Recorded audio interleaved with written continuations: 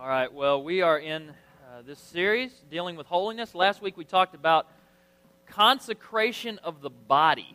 We talked about how when Scripture talks about consecrating yourself in Romans chapter 12, he first talks about the body, then he talks about the mind. And we're going to look at that today, the mind. But last week we talked about how consecration of the body isn't just about sexual sin. It's about your body being in places that it shouldn't necessarily be. Whether that be, what did we say last week? The club, or whether that just be in the present company of the wrong people. It can be anything. You are to consecrate, which means to set apart for God your body. Because as much as we live in our own bodies, it's not yours. Right? It's not. It is God's, and it is for God to do with what He will.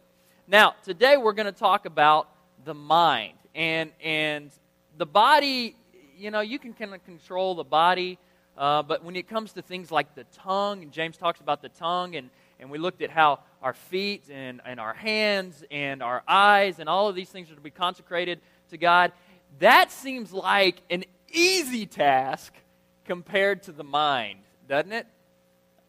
Everybody with me? I'm going to need some feedback today. It's a small crowd, and small crowds scare me to death. I'll tell you, if I'm talking to 3 people, it's awful. If I'm talking to 1,000, no problem, okay? So we're going to have to smile. We're going to have to shake our heads, okay? All right, so here's the deal. I think about verses like where Jesus talks about, he says, you may not commit adultery, but you lust. Or you may not actually murder somebody, but you hate the person. And that is the same thing. Those are the verses that give me the heebie-jeebies. Those are the verses that I'm just like, oh my goodness, I'm a murderer. Oh my goodness, I'm a liar. Oh my goodness, I'm, all these things. And those are the things that give me the heebie-jeebies because I know that they are the hardest to control for me. Anybody else with me? Anybody bold enough to say, yeah, that's hard enough for me, harder for me? Yeah, all right, sweet. Most of the time, I'm the only one. So here's the deal. Let me shut this door because, I don't want the other church to get mad at us. So here's the deal. Today, we're going to talk about consecration of the mind. And this is hard. But here's what we need to understand. You have to know this. You have to understand this. You have to say, this is something that I've got to do. But you need to understand that what we think matters. What we think matters. Because here's what most of us kind of, if we're honest with ourselves, in many areas of our life, do we not think one thing, but then go, well, I know I can't say that out loud. And we just kind of smile, and we're like, that kind of thing, right? We hold our tongue, basically, because what we're thinking and what we say a lot of times are totally different, right? It's that way for me. But what we think matters. It matters a lot because what you think is actually who you are. We may not see who you are in some instances, but eventually it will come out. You know what I'm saying? Eventually you're going to mess up and say something. Eventually you're going to think something and think you actually thought it, but you actually said it, and then you're like, did I actually say that? Y'all ever been in those situations? You're like, oh, did I say that out loud? I'm going to go crawl under a rock. It matters what we think because here's the thing. What we think dictates who we are. That's going to be your main point for today, okay? You can write that down. It's not in your message point, but you can write it down in the notes. What we think dictates who we are. Not necessarily what we do, because that's part of it, because what we think will dictate what we do, will dictate who we are. But if you come right down to it, what you think dictates who you are. Maybe not to me, but to you and to God. It dictates who you are. Turn in your Bibles to back to Romans chapter 12. Romans chapter 12, verse 1 and 2. This is what we looked at 1 last week, and I'll go ahead and read that while you're turning. If you're looking for Romans, I don't know where it's at in your Bible, but in my Bible, it's on 1235. So if you want to turn there and try to find it from there, good luck. Romans chapter 12, verse 1. Therefore, I urge you, brothers, in view of God's mercy, and last week we talked about what is God's mercy. God's mercy isn't just, oh, His mercy, He's so merciful to us. It is Jesus dying on the cross. That's His mercy that He had upon us. In view of God's mercy, offer your bodies as living sacrifices, holy and pleasing to God. This is your spiritual act of worship. Now, here's what we're talking about today. This is the nitty-gritty for us today.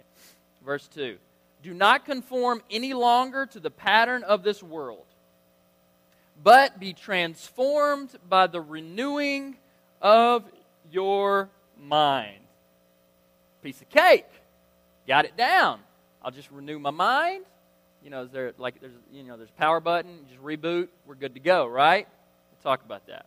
Then you will be able to test and approve what God's will is, His good, pleasing, and perfect will. Now, what do we see here in verse 2? 1, don't conform any longer to the pattern of this world. Okay? So, in bodily function, which is what we talked about last week, we don't need to conform to what the world has for us. But when it comes to our mind and our thinking, we don't need to be thinking as the world thinks either. We need to be thinking the way God thinks. Now, anybody bold enough to go, Jason, how's God think? How does that work out? How's that work? I can tell you, and we'll get to that in a minute, but to be perfectly honest, we all are going to be in process with this. So, point number 1. We are transformed by allowing God to renew our mind. Notice what he says here. But be transformed by the renewing of your mind. This is not something you can do. Be transformed. He doesn't say, but be transformed by renewing your mind. The word "the" is in there, and it is a specific article, and it has a purpose. Be transformed by the renewing of your mind. You don't do it. You can't do it. Anybody ever tried? You're like, I got to stop thinking that way. It's impossible, because the very next thought you have, it's like you almost trick yourself. It's like, I can't think about that anymore. Oh, I'm thinking about it again. It's like, and it's so frustrating. But God says, be transformed by the renewing of your mind. He is the one that renews your mind. So point number 1, or 1A, we are transformed by allowing God to renew our mind. We are transformed by allowing God to renew our mind. I started thinking about this, and I think about my daily schedule a lot, and I've been thinking about it more recently in the last few months. And what is it that is in my daily schedule that it's not that it's necessarily angering to God, but it's just not focused on God. You know what I'm saying? And so I started kind of weeding out things in my daily schedule. Y'all know my struggle with TV and that addiction I'm constantly kicking, and but there's other things too, just downtime, what we call downtime. It's just not focused on God. And so I started replacing my downtime with spending time in Scripture and whatnot. And then I started thinking, as I was preparing for this message, I was like, what do you think Paul's schedule was like? Y'all know Paul, the guy who wrote this letter, and the big dog of Scripture, basically, aside from Jesus, of course. Paul. Okay, so what is Paul's schedule like? And this is what I kind of came up with, knowing what a typical Jewish schedule was back in Jesus' day. So here's the deal. Before sunrise, Paul's going to get up and he's going to get ready for the day. Anybody here get up before sunrise? Lewis, I know, does. Lewis is up at like 2. All right, we got a few others. All right. So we're there. A few of us know that. Before sunrise, he gets up, he gets ready for the day, and he spends time in prayer. Then sunrise to 9 a.m., so probably about 6. I'm having trouble with my today. At 6-ish to 9 a.m., he had a job, and that was to work at buying skins and tanning skins, basically taking leather and making it, or skin and making it leather, right? And then he would sell them. So he's selling skins. He would sell them to people who need it for clothing or for, I don't know, belts. I don't know what, tents. He was called a tent maker, but they would make tents out of skins and that kind of thing. He probably had his first meal sometime around here. They only had 2 meals, if that, during a normal Jewish day. So he probably had his first meal. He probably spent some time in prayer. So 3 hours to work, okay? And then 9 a.m. to 10 a.m. Here's what happens. At 9 a.m., at noon, and at 3 p.m., the temple is open for worship. Can y'all imagine coming to church 3 times a day? Can y'all imagine listening to me 3 times a day? I mean, my goodness, y'all go out of your mind, right? And so at 9 a.m., he rolls up to the temple. Now, here's the cool thing about Paul. Paul was one of the highest in the Pharisaical order of the Jews. So he could walk into any temple and say, yo, what's up, I'm Paul. And they would say, yo, what's up, you got the podium, right? And he could do that anywhere he went. Now, what most temple and most Jewish synagogues and temples did not know was that Paul got struck by a bolt of white light on the road to Damascus, came to know Jesus, and led a radically different life. So here's the deal. At 9 a.m., he rolls up into the temple, says, yo, I'm Paul, I'd like to teach. They say, yo, okay, you got the podium. And he gets up and teaches, and he says, there's some scriptures in the Old Testament, which was their only testament at the time. Let me read some of these to you. And he would read out of, different books and talk, and these would be things where Isaiah's talking about how he was crushed for us and how he was pierced for our transgressions. And then he would say, you know what? Hey, I know who this is. This is Jesus. And he would teach about Jesus to the Jews that are in the Jewish synagogue. If we did that today, we'd get killed probably. They're a Jew. What are they called? Messianic Jews.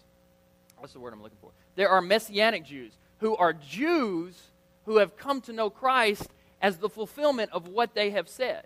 And this is exactly what Paul is doing. He's stepping up to the mic. He's saying, let me tell you about a guy that I met, that I know, I have a relationship with. His name is Jesus. And so from 9 a.m. to 10 a.m., that's what he's doing.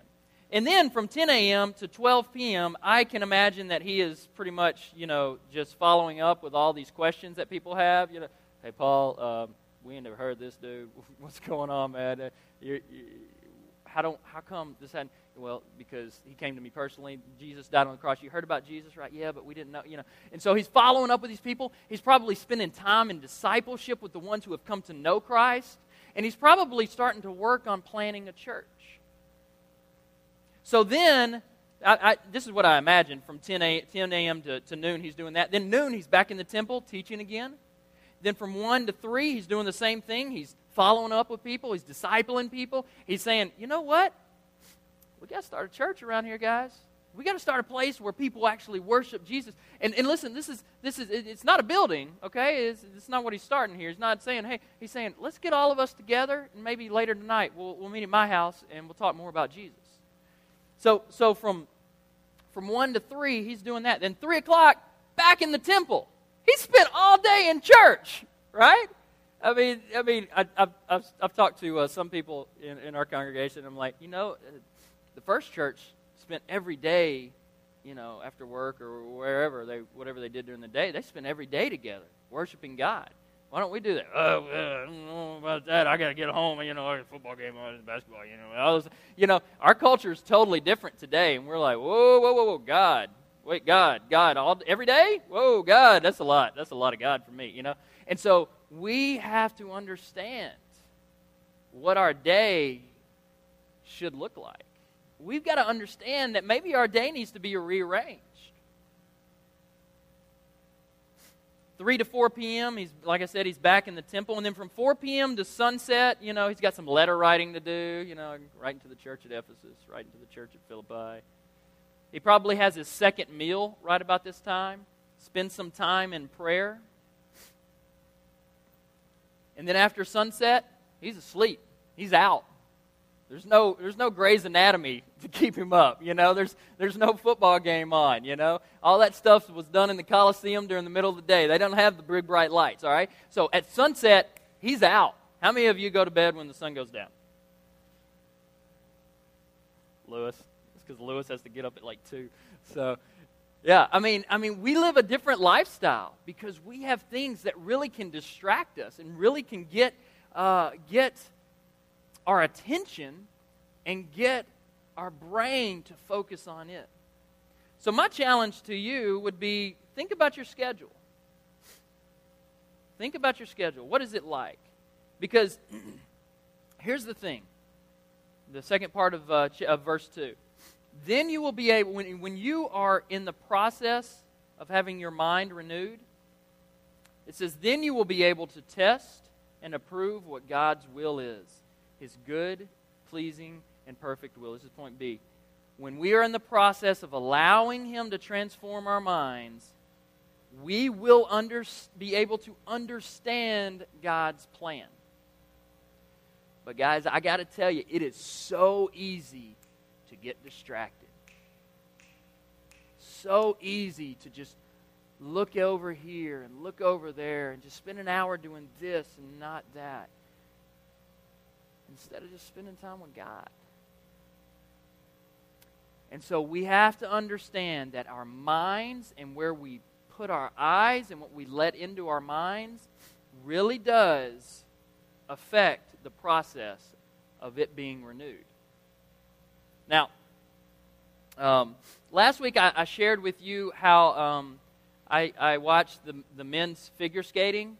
And I feel I need to justify why I was watching men's figure skating with you, because it's not right. Okay, I know it. I feel it in my bone. It just doesn't feel right. You know, I mean, they're wearing sequin shirts, and you know, it's just something's not right about that. And so anyway, here's how it started. And this is a perfect example of the process that you go through. Right. By the way, the girls. Figure skating, that's just cool, all right? That girl, Kim Yuna, or you know, the South Korean girl, that girl's got hops. I mean, she's more of a ballet dancer on skates than she is a skater, and incredible. But the guys, yeah, you know, they were incredible too, but here's how it got started for me. My dad and I were watching the Olympics. We love special sporting events like the Olympics, okay? We love all this stuff. And so the only thing on, or they were playing it just constantly rather, was the men's figure skating. So I'm texting my dad, and he's texting me back, and, you know, we're saying things like, I've got to get a sequin shirt like that, you know, really just being sarcastic and mean, all right? And so we're going back and forth, you know, he's right. How many cans of hairspray do they have in their hair, you know, when they're twisting like that? Why didn't it just fly, all this other stuff? It's funny to us, obviously, and not to you. Okay, I can show you the text. You still wouldn't find it funny. But we're doing this back and forth, back and forth. Well, eventually, our texts go from making fun of the sequin shirts to, oh, he dropped that, he missed that. That's 3 points off. Oh, he's doing this, and all of a sudden we realize we're starting to understand male figure skating or men's figure skating. Okay, we don't realize it though. Okay, because we're just rolling, you know, in the text and calling each other and talking to each other. And so then, like the next day, or 2 days later, they're back into it, you know. They're doing the long form. There's a short form, it's 2.5 minutes long. There's a long form, it's 4.5 minutes long. The long form is just ridiculously long. I mean, it just goes on forever. I mean, they're just twirling and flipping and doing stuff. But we are into it by now. I mean, we are just focused on Evan Lysacek and Evgeny Plushenko. By the way, I'm on week 2 of my Evgeny Plushenko mullet. Anybody else notice? Yeah. He's got the business casual going on in the front and the full party in the back. I'm going for it, guys. I am. My boys are already there, and I'm just trying to catch up. So anyway, we're full into men's figure skating, and when these guys fall Dad and I are talking. We're like, man, just pull him. He ain't going to win a gold. Just get him off the ice. He's just wasting our time. And I mean, we're just going crazy with this stuff. And then, I don't know, at some point during the long form, we realize, one, we know a whole lot more about men's figure skating than we ever really cared to. Two, sequin shirts really are kind of sticking with us now. We're getting to like them a little bit. And I mean, we are full on to men's figure skating. Evan Lysacek went the American. He beats the Russian, Evgeny Plushenko, and he was just such a sore loser. Came in second, and I mean, Evgeny, he did the quad, but he didn't land it right. He landed like sideways, and it looked horrible. And Evan, he only did the triple, but he landed it perfectly, and just did everything right, and he got the gold. And we were pumped about Evan Lysacek getting the gold in men's figure skating. You see where our train of thought so quickly went from making fun of these guys to being full on with these guys and being like, men's figure skating rocks, And then we're like, how do you get into that? Am I too old to get into men's figure skating? And we're like, whoa, Dad, hang on. You're 50-something years old, and I don't think you can fit in one of those spandex suits. So I'm like, no. We can't do that. But you see my train of thought. We were so focused on it. We're watching it all the time that we went from making fun of them, just jovially, just, nothing horrible, but we shouldn't have been doing it nonetheless, to we're all in. We want to be male figure skaters.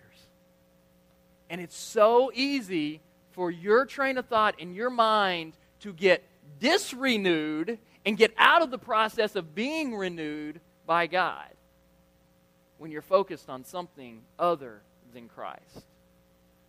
Now, what we think matters. What we see matters. And it dictates who we are. I could very easily just quit the church and go train to be in the Olympics. I could very easily quit the church and go be a figure skater. I don't know how to skate. Never done it before. But if the passion is there and the heart is there, I could be the best figure skater you ever saw. Thank you. So here's the thing. All we have to do is just renew our minds, okay? Well, let's pray and go home, right? You're like, no, because there's still like half an outline we got to fill out here, Jason. So here's the next question. How do we allow God to renew our minds? Because it's one thing to say, okay, I'll just focus on you, but it's another thing to actually know what you're doing, okay? You have to know what you're doing to allow Him to allow Him to renew your mind. First off, you got to play the offense. Let's move to hockey, okay? I don't know a thing about hockey, but I know they got offense and defense, and it changes wherever the puck goes. Offense, first thing, number one, meditation. You need to spend time in meditation. Now, I am not talking about the New Age type meditation. I am not talking about a meditation that says you have to empty your mind. By the way, you do know that's impossible, right? There's always something in your mind, right? You can't do it. It's impossible to clear your mind and just be one with the universe. You can't do it. I'm talking about a meditation that involves filling your mind with Christ. I'm talking about a meditation that says, everything that I think, I am going to dwell on Christ. I am going to think about Christ. By the way, there is no end to the depth of Jesus. When you get something figured out, you can go deeper. When you get something worked out in your mind and you think, oh man, that's been bothering me for years, now it all makes sense. There's more. There's more about Jesus. There's more about His character. There's more about His love. There's more about anything you want to know about. It goes deeper than anything you can come up with here in this lifetime. Joshua 1:8. Let me read you. I mean, there are hundreds of verses on meditating and dwelling on Christ. Joshua 1:8. They found the book of the law, which is, the Old Testament, and part of that was the Ten Commandments, and this was the relationship that God said, you do this, and this is going to be the boundaries and the parameters of our relationship. and they lost it. They found it again. Joshua comes up and he reads the book of the law to them. This is after Moses has died. In Joshua 1:8 it says, "Do not let this book of the law depart from your mouths. Meditate on it day and night." Anybody meditate on Scripture day and night? "So that you may be careful to do everything written in it. Then you will be prosperous and successful." Hey, all right. There's a bonus to this. You meditate on the law, God's going to bless you. Psalm 1, this is one of my favorite Psalms, probably yours too. Psalm 1:1-3 says, "Blessed is the man who does not walk in the counsel of the wicked, or stand in the way of sinners, or sit in the seat of mockers." Basically, he's saying, blessed is the guy who doesn't hang out with thugs, okay, and people who will lead you astray. But his delight, the guy who doesn't do those things, his delight is in the law of the Lord. And on his law he meditates day and night. You see the theme here. Verse 3, "He is like a tree planted by streams of water, which yields its fruit in season, and whose leaf does not wither. Whatever he does prospers." See the theme there again. You meditate on Christ. You meditate on His Word. You meditate on His law, on Scripture, and not the other things that are going on in life. He's going to take care of you. He's going to watch out for you. Now, what's significant about this, it's like he's a tree planted by streams of water. He is always being fed. Those roots are always taking in water. And if you spend time in Scripture and then don't forget about it, you just let it simmer. You let it cook in your mind.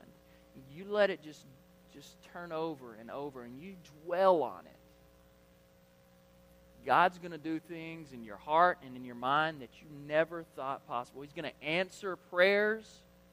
It's going to be incredible. Psalm 77, verse 11 through 13. I will remember the deeds of the Lord. This is another thing we should step back and meditate on. What has God done in your life that just blown your mind? Don't forget about those things. You need to write those things down and go back and look at them. You need to meditate on how God has worked in your life. I will remember the deeds of the Lord. Yes, I will remember your miracles of long ago. Not only do you need to work on what He's done in your life, but the things that He's done that you weren't even alive for. Parting of the Red Sea, pretty doggone cool, okay? Helping Noah build an ark, giving him all the stuff. It was bigger than this building here by about 10. Pretty doggone cool, because he didn't have tools like we do today. No laser finder, no stud finder, nothing, nothing like that. I mean, this stuff is incredible stuff. We need to dwell on the fact that God did these things. I will meditate on all your works and consider all your mighty deeds.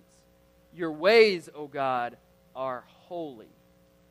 What God is so great as our God? That's a good question there. Asaph, who wrote that psalm. What God is as great as our God? And then the next thing, point number 2, memorization. Memorization, I will be completely and totally honest with you. I have the hardest time with memorization. You can ask some of the guys in my home group. I am trying to lead by memorizing, but at the same time, I struggle. And I will sit there and I'll go, wait, hang on. I can get it. I don't know why, but I have a horrible memory when it comes to those things. But I made note cards when I was back in college and in seminary. And I would write a verse. Now listen, I would encourage you to do the same. Take a note card, write a verse down. But do not memorize a verse because it's cool to memorize a verse. You need to read the book that it's in. You need to understand the context that it is in. You need to understand what the verse is talking about, because a verse can so be taken out of context. So you need to understand, before you memorize that verse, you need to understand the context. And so I've got a stack of note cards. And I got away from memorizing them after I got out of seminary. I guess work and whatnot got me. I don't know. It's my fault. But I remember walking down the halls or walking and pacing in my room in college, memorizing these verses. And it would take me literally a week to get one verse. That's how bad my memory is. And I would spend time in it. You know, I'd have maybe 10 cards, and I'd go through it, boom, boom, boom, boom. And I'm reading it, and I'm memorizing it, and I'm reading it, and I'm memorizing it, and I would make sure I got it before I walked away. And I would have 10 verses memorized. The next day, couldn't remember. I mean, it was just awful. Couldn't. But boy, did I persevered, and I just kept going. Boom. All right, same 10 verses. Boom, boom. And after about a week, I would get it. I would get it. And I'd take 10 more, and I'd memorize those. Boom. And I'd keep going through the first 10. I want to challenge you guys, man. You need to spend time memorizing Scripture. And I know you're doing it in your home groups, but we need to do it personally. We need to do it personally. Psalm 86:11. It's a psalm by David, and he says, "This is one of the verses that I memorized a long time ago." And I think I memorized the NASB version. So if it's different than up there, that's why. And let me see if I can do it. It says, "Teach me your ways, O Lord. I will walk in your truth. Unite my heart to fear your name." Did I come close? Yeah. NIV says, "Teach me your way, O Lord. I will walk in your truth. Give me an undivided heart that I may fear your name." And this is what I pray in all of my prayers. Not out of recantation, not out of duty, but because this is what I want and what I have in my heart. God, I want to know your way and not my own. Psalm 86:11. 119, Psalm 119. Find it. I mislabeled it here.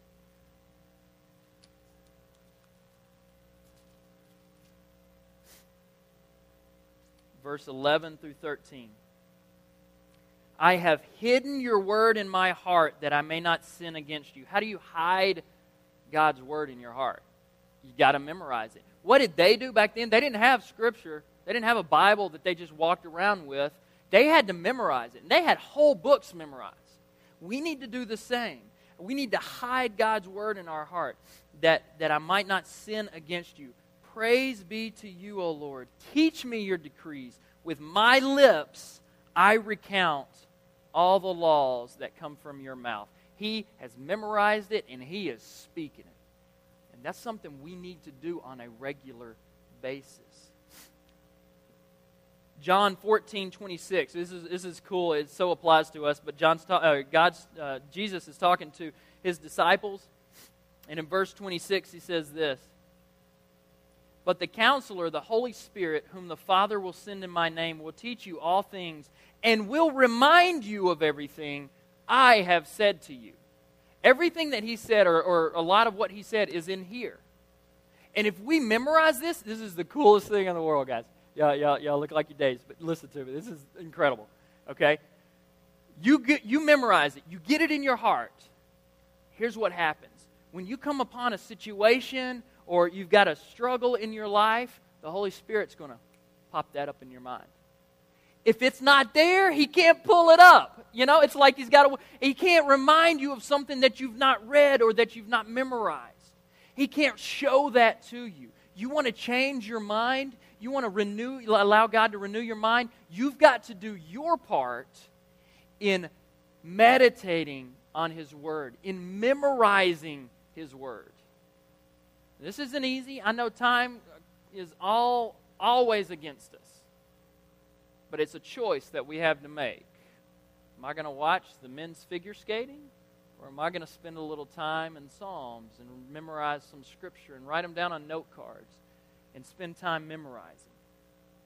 It's important that we do. Because here's the thing. Defense. Those are the offense. Defense. We need to replace the bad with the holy. We need to replace the bad with the holy. If you guys ever could be a fly on the wall at our house, you would think we need to be in a loony bin. I mean, you would think we need to be incarcerated and have help standing by all the time. Here's why. I tend to talk to myself, and it's not like, just here and there. It's a lot. It's all the time. I'm either rehearsing my message, or I'm thinking through a conversation that I already had and how it should have gone. Y'all ever do that? It's like, oh, I should have said this, or whatever, or I'm thinking through a conversation that I know I need to have, but I don't want it to come off as, bad because it may be a tough conversation or whatever. Sometimes I'm just talking to myself. Sometimes I'm just speaking out loud what's in my head. I'm a freak show when I'm in private, guys. I mean, I am. And so, I'm wandering around. Lee will walk in, and she, at first, when we first got married, she go, who are you talking to? And nobody. I was really embarrassed. Now she's like, who are you talking to? I'm like, oh, I'm just rehearsing my message. Oh, I'm having a conversation with this person. And I checked this out, okay? I'm good. There was a counselor, a psychiatrist on staff at one of the churches I used to work at, and I said, hey, Barris was his name, and I called him into my office one time. I said, Barris, come here, man. I said, dude, I'm kind of getting worried because I'm talking to myself all the time, and this is concerning me. Am I a freak? Do I need to get help? And he said, no, you're good. Now, when they start talking back and they're not really there, that's when you might want to check yourself in and get. Are they talking back to you? I said, no, I don't think so. No, they're not. And he's like, okay, well, come see me if they do. It's like, whoa, dude. And so I'm weird. And then Leave, my wife, I'm gonna share a little something about her. She walks around the house, and it's funny because she'll be walking and she'll go,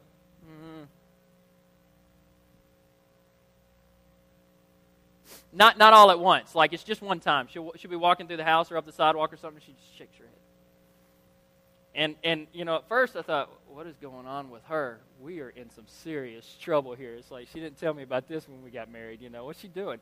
And finally, one time after seeing her do it a few times, I said, Leave, what are you doing? What are you shaking your head about? And she says, I don't want to talk about it. And then I got to coax it out of her. She's like, I said, what are you doing? Why are you shaking your head?